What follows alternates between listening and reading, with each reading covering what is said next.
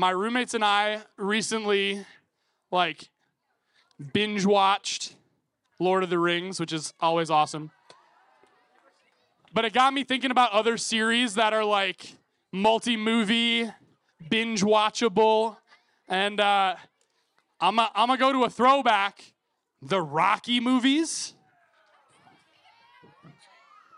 I don't know, honestly, there's parts of them for sure that are bad, but the first Rocky movie, it came out in the 70s, 1976. I think my parents were 12 years old at that point. I wasn't even close to being born. But in the original Rocky movie, right, Rocky Balboa, he's kind of like a nobody boxer, and he gets the opportunity to fight Apollo Creed, world heavyweight champion, future father of Michael B. Jordan's character in the Creed movies that are the more recent Rocky movies. Anyway, in Rocky 1, there's this classic, iconic training montage scene where he's running through rail yards, full sweatsuit, beanie on, training for this boxing match. He's hitting the speed bag. He's doing one-arm push-ups. And the music, it's the song Gonna Fly Now. It's the iconic Rocky song, da-da-da, da-da-da. And he's training. And in 2 minutes, Rocky goes from nobody to ripped and yoked. And he's in shape, ready for this fight.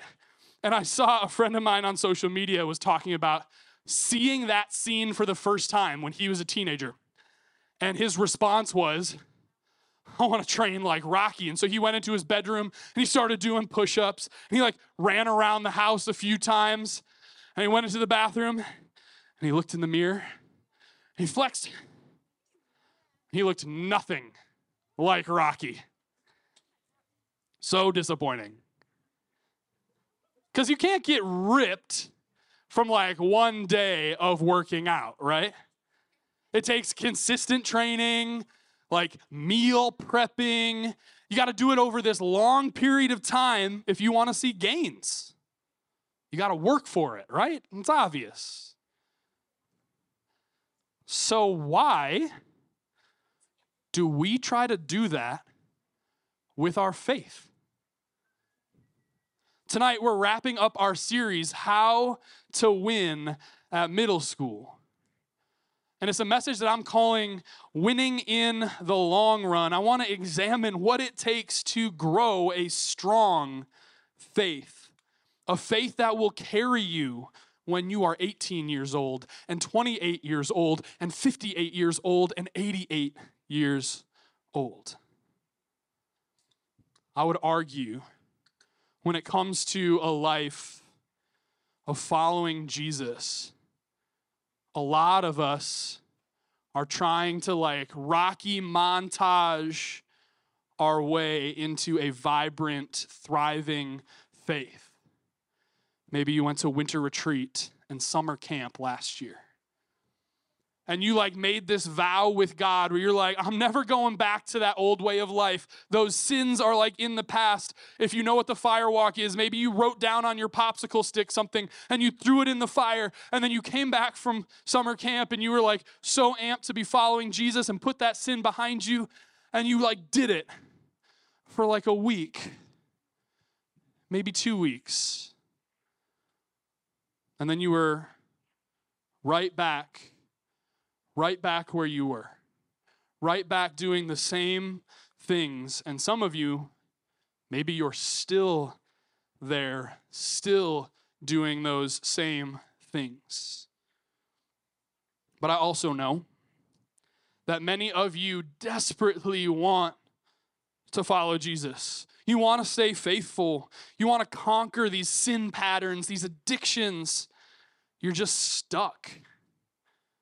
So my goal tonight as your pastor is to help you get unstuck. I want to give you a vision for what it could look like to still be following Jesus when you are 88. So if you remember one thing from tonight, I want it to be this. Winning at middle school requires a long obedience in the same direction. Winning at middle school is going to require a long obedience in the same direction. We're looking at Daniel chapter 6 tonight. So get a Bible in front of you and meet me there. It's okay if it's your phone. Just only be on the Bible app. If you need a physical copy of the Bible, we have so many on the shelves at the front door. Go snag one, get it in front of you. As always, I'll have it up on the screen. But Daniel chapter 6 contains, like I would say, the most well-known Bible story of all time. Like look at the heading in your Bible, right? Daniel in the lion's den. Like, show of hands, how many people know what happens to Daniel in the lion's den, like without even looking at it in your Bible, right? Like a lot of us have heard that story. There's people who don't even go to church who know all the details of that story, right? Daniel, he's put into this position of power, basically the second most powerful person in the kingdom. And then some other politicians, they get jealous and they try to get Daniel removed. And so they trick King Darius into signing a law that says for a month, if anybody worships any god, any person other than you, King Darius, throw them to the lions. And King Darius, he signs that law because Daniel's rivals, they know that Daniel prays to God, and they're trying to catch Daniel in the act. And when they do, Darius has no choice but to throw Daniel to the lions. However, just like God intervened in the life of Shadrach, Meshach, and Abednego in that fiery furnace, an angel shows up in this den of lions and it shuts the mouths of the lions so they cannot eat Daniel. And in the morning, Daniel is brought out unharmed, and King Darius praises God because of Daniel's faith. But I don't think the point of that text is the lions. I want to draw our attention to some other aspects that are going on inside the text. So, Daniel chapter 6, go ahead, get it in front of you. I'm going to read verses 1 through 10. Daniel chapter 6, verses 1 through 10. Here's what my Bible says. It says, Darius the Mede decided to divide the kingdom into 120 provinces, and he appointed a high officer to rule over each province. The king also chose Daniel and 2 other administrators to supervise the high officers and protect the king's interests. Daniel soon proved himself more capable than all the other administrators and high officers. Because of Daniel's great ability, the king made plans to place him over the entire empire. Then the other administrators and high officers began searching for some fault in the way that Daniel was handling government affairs. They couldn't find anything to criticize or condemn. He was faithful, always responsible, and completely trustworthy. So they concluded, our only chance of finding grounds for accusing Daniel will be in connection with the rules of his religion. So the administrators and high officers went to the king and said, long live King Darius. We're all in agreement, we administrators, officials, high officers, advisors, and governors, that the king should make a law that will be strictly enforced. Give orders that for the next 30 days, any person who prays to anyone, divine or human, except you, your majesty, will be thrown into the den of lions. And now, majesty, issue and sign this law so that it cannot be changed. An official law of the Medes and Persians that cannot be revoked. So King Darius signed the law. But when Daniel learned that the law had been signed, he went home and knelt down as usual in his upstairs room with its windows open toward Jerusalem. he prayed 3 times a day, just as he had always done, giving thanks to his God. All right. What does God have to say to you about how to win in the long run? I think the first thing, and this is my first point tonight for you note takers, is that obedience is the key. Obedience is the key. So that phrase, a long obedience in the same direction, it's actually the title of a book written by late pastor Eugene Peterson. He's probably actually best known for writing a paraphrase of the Bible called the Message version. And many of you have probably read it or are familiar with it. And he died like a few years ago, back in 2018, a month before his 86th birthday. And for me, he's really like this model of what it looks like to like faithfully follow Jesus for a really, really long time. I mean, his book, it came out in 1980, way before things like social media and Netflix and streaming services, but he writes in almost like a prophetic way about the pace and the speed of our lives and why it's so hard to obey God.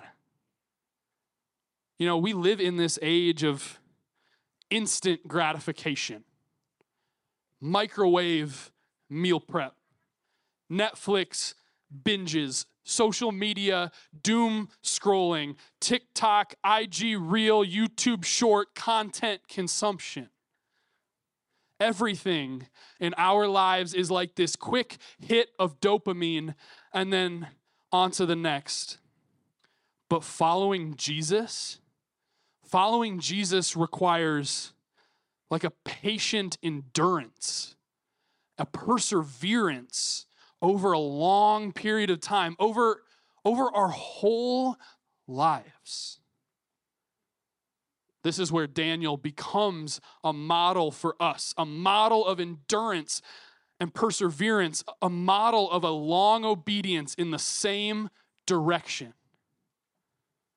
In chapter 6, Daniel, he's in his late 80s now. I mean, this dude is old. He's been in exile for 70 years. And all of that time, he's been doing the same thing, following God, faithfully obeying God. Like, look at the very last verse of chapter 6, verse 28. It says, so Daniel prospered during the reign of Darius and the reign of Cyrus the Persian. This is the summary statement of Daniel's entire life.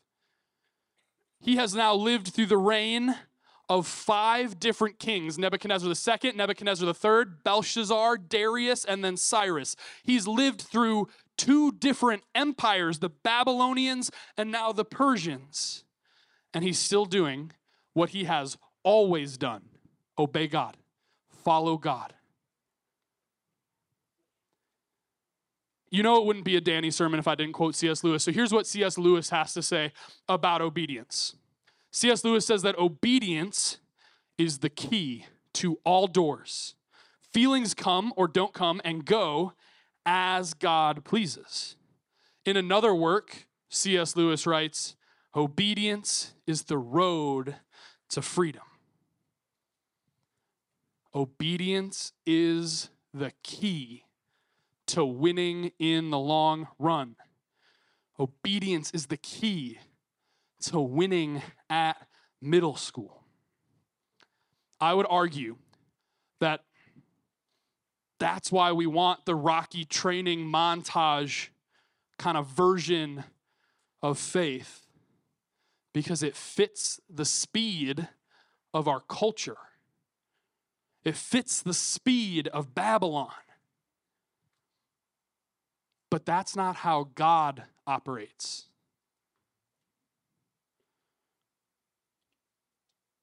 We're exiles.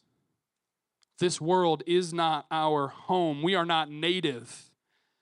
That's why we find it so hard to obey God, because it's slower than what we want.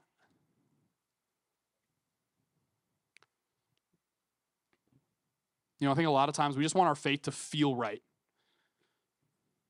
We want it to feel good. We want worship songs, right, that bring us to our knees and bring tears to our eyes. We want to kind of microwave following Jesus into like this quick and easy dopamine hit on a Wednesday night or a weekend retreat so we can just keep on scrolling to the next thing.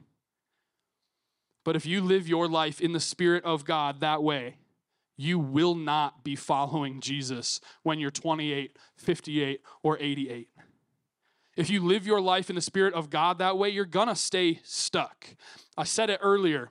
Following Jesus requires patient endurance and perseverance. These are the characteristics that are only formed over time. And some of our New Testament authors, they speak really powerfully to these things. Like Paul, greatest missionary that the world has ever seen. In Romans chapter 5, this is what he says about endurance. He says, we can rejoice too when we run into problems and trials, for we know that they help us develop endurance.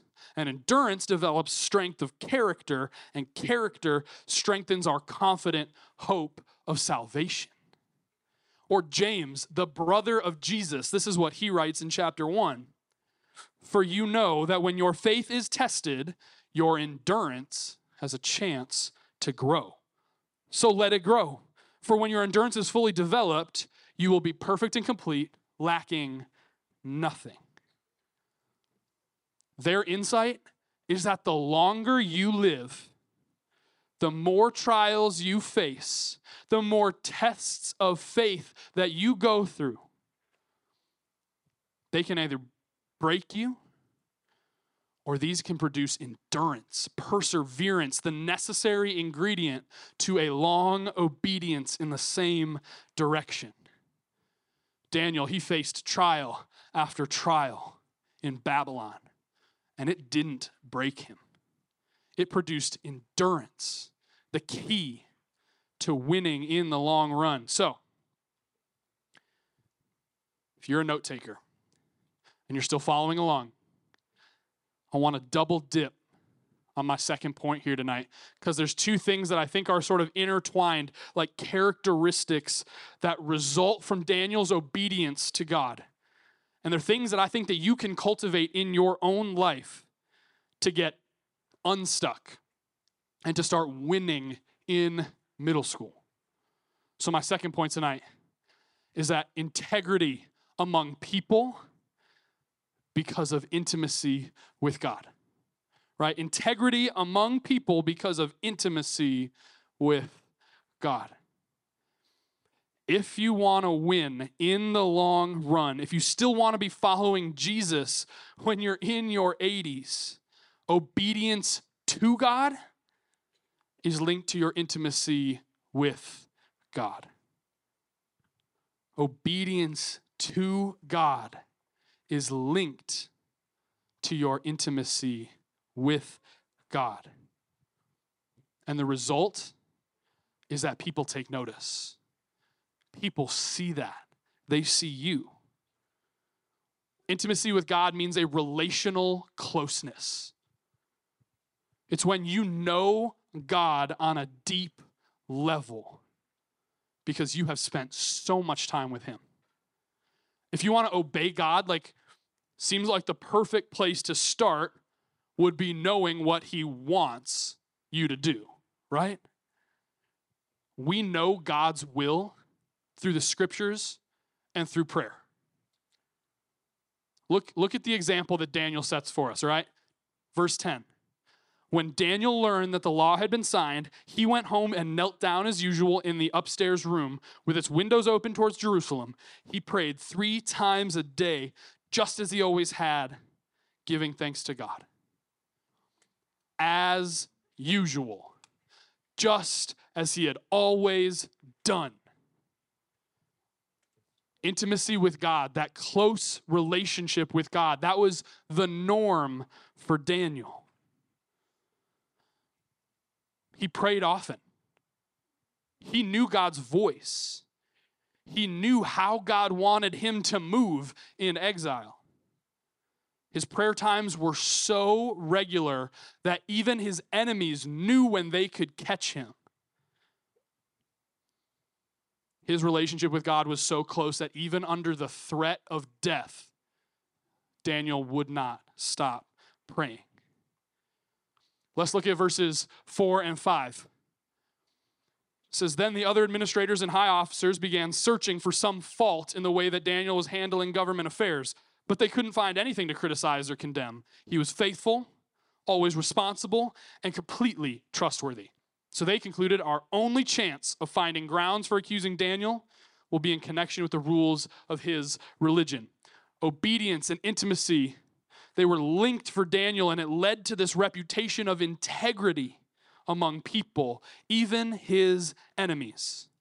They went searching for any way they could to accuse Daniel of some kind of wrongdoing, but they literally couldn't find anything.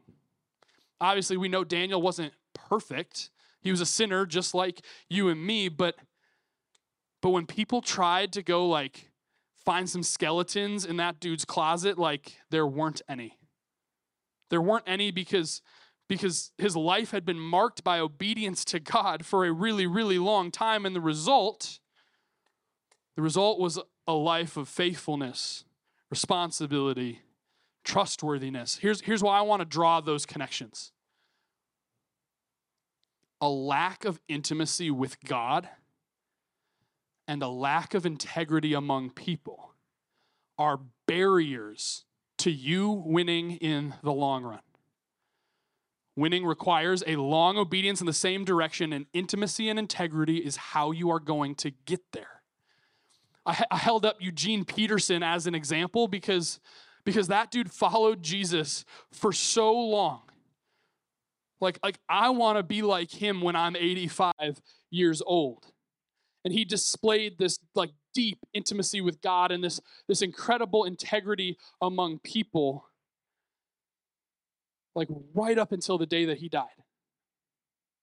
And I have heard story after story in the last few years about church leaders, pastors who have fallen because of some scandal or after they're dead, like some sins that they were hiding, like egregious, awful things came to light, and it throws into question like their whole ministry. And I would bet all my money that they lacked that integrity because somewhere down the line, their intimacy with God broke down. They stopped loving Jesus. They stopped spending time with Jesus. So if you want to win at middle school, if you want to win in the long run, cultivate a life of integrity through a life of intimacy with God. Here's some ways that you can start to begin to cultivate that intimate relationship with God, that relational closeness between you and the Lord. Get in the Word every single day. If you want to make reading God's Word a habit in your life, here's what you need. You need a time, you need a place, and you need a plan. Okay? Time, pick a time that's the same time every single day. I suggest in the morning, right after you wake up. Like no Bible, no breakfast, I've heard a pastor say. Pick a place.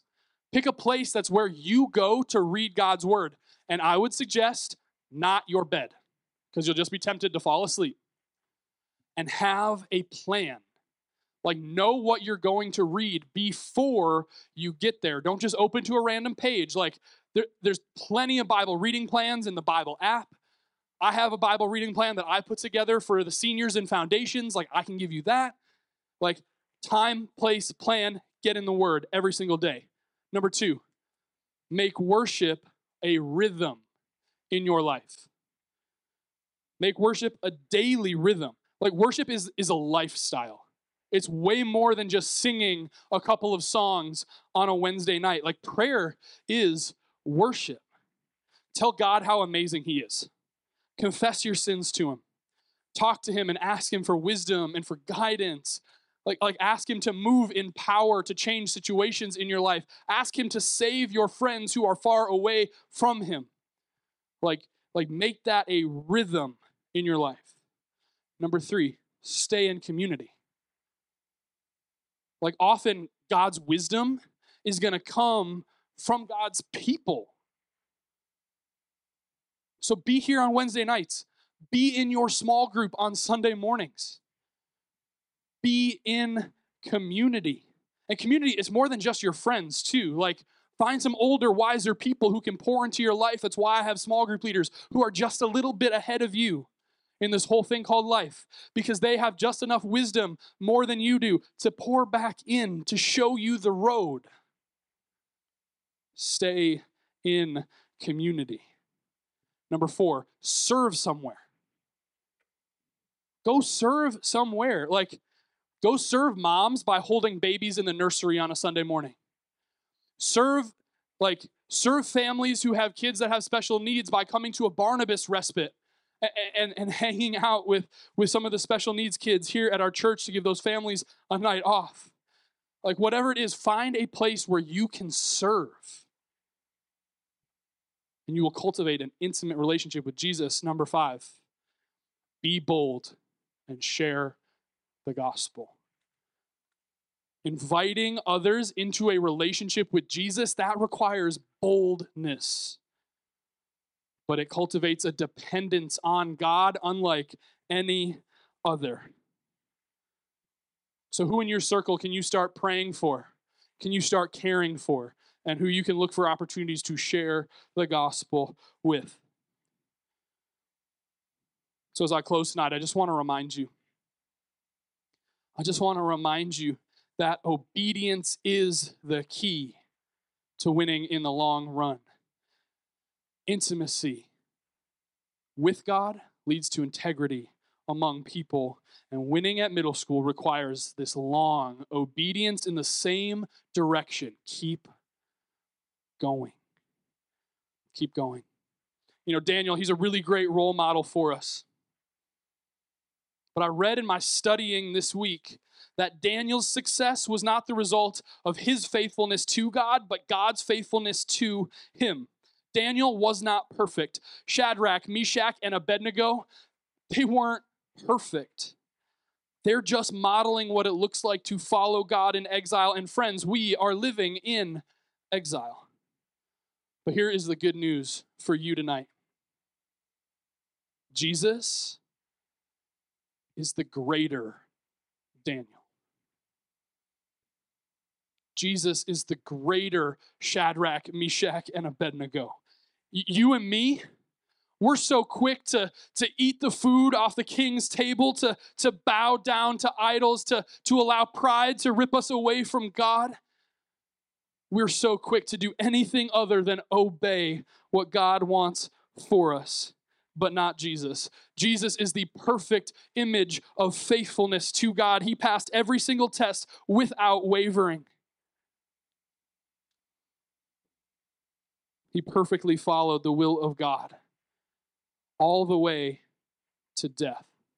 A death on a cross that means life for you and for me. It's no longer about how well you follow God. It's not up to you being perfectly obedient all of the time. The perfect obedience of Jesus counts for you. It counts for you if you will place your full trust in him. That's the gospel. That's the gospel. It's not about what you can do. It's about what he has already done. So do not wait. Do not hesitate. Don't let anything stand in the way of you trusting in Jesus. He will help you win at middle school.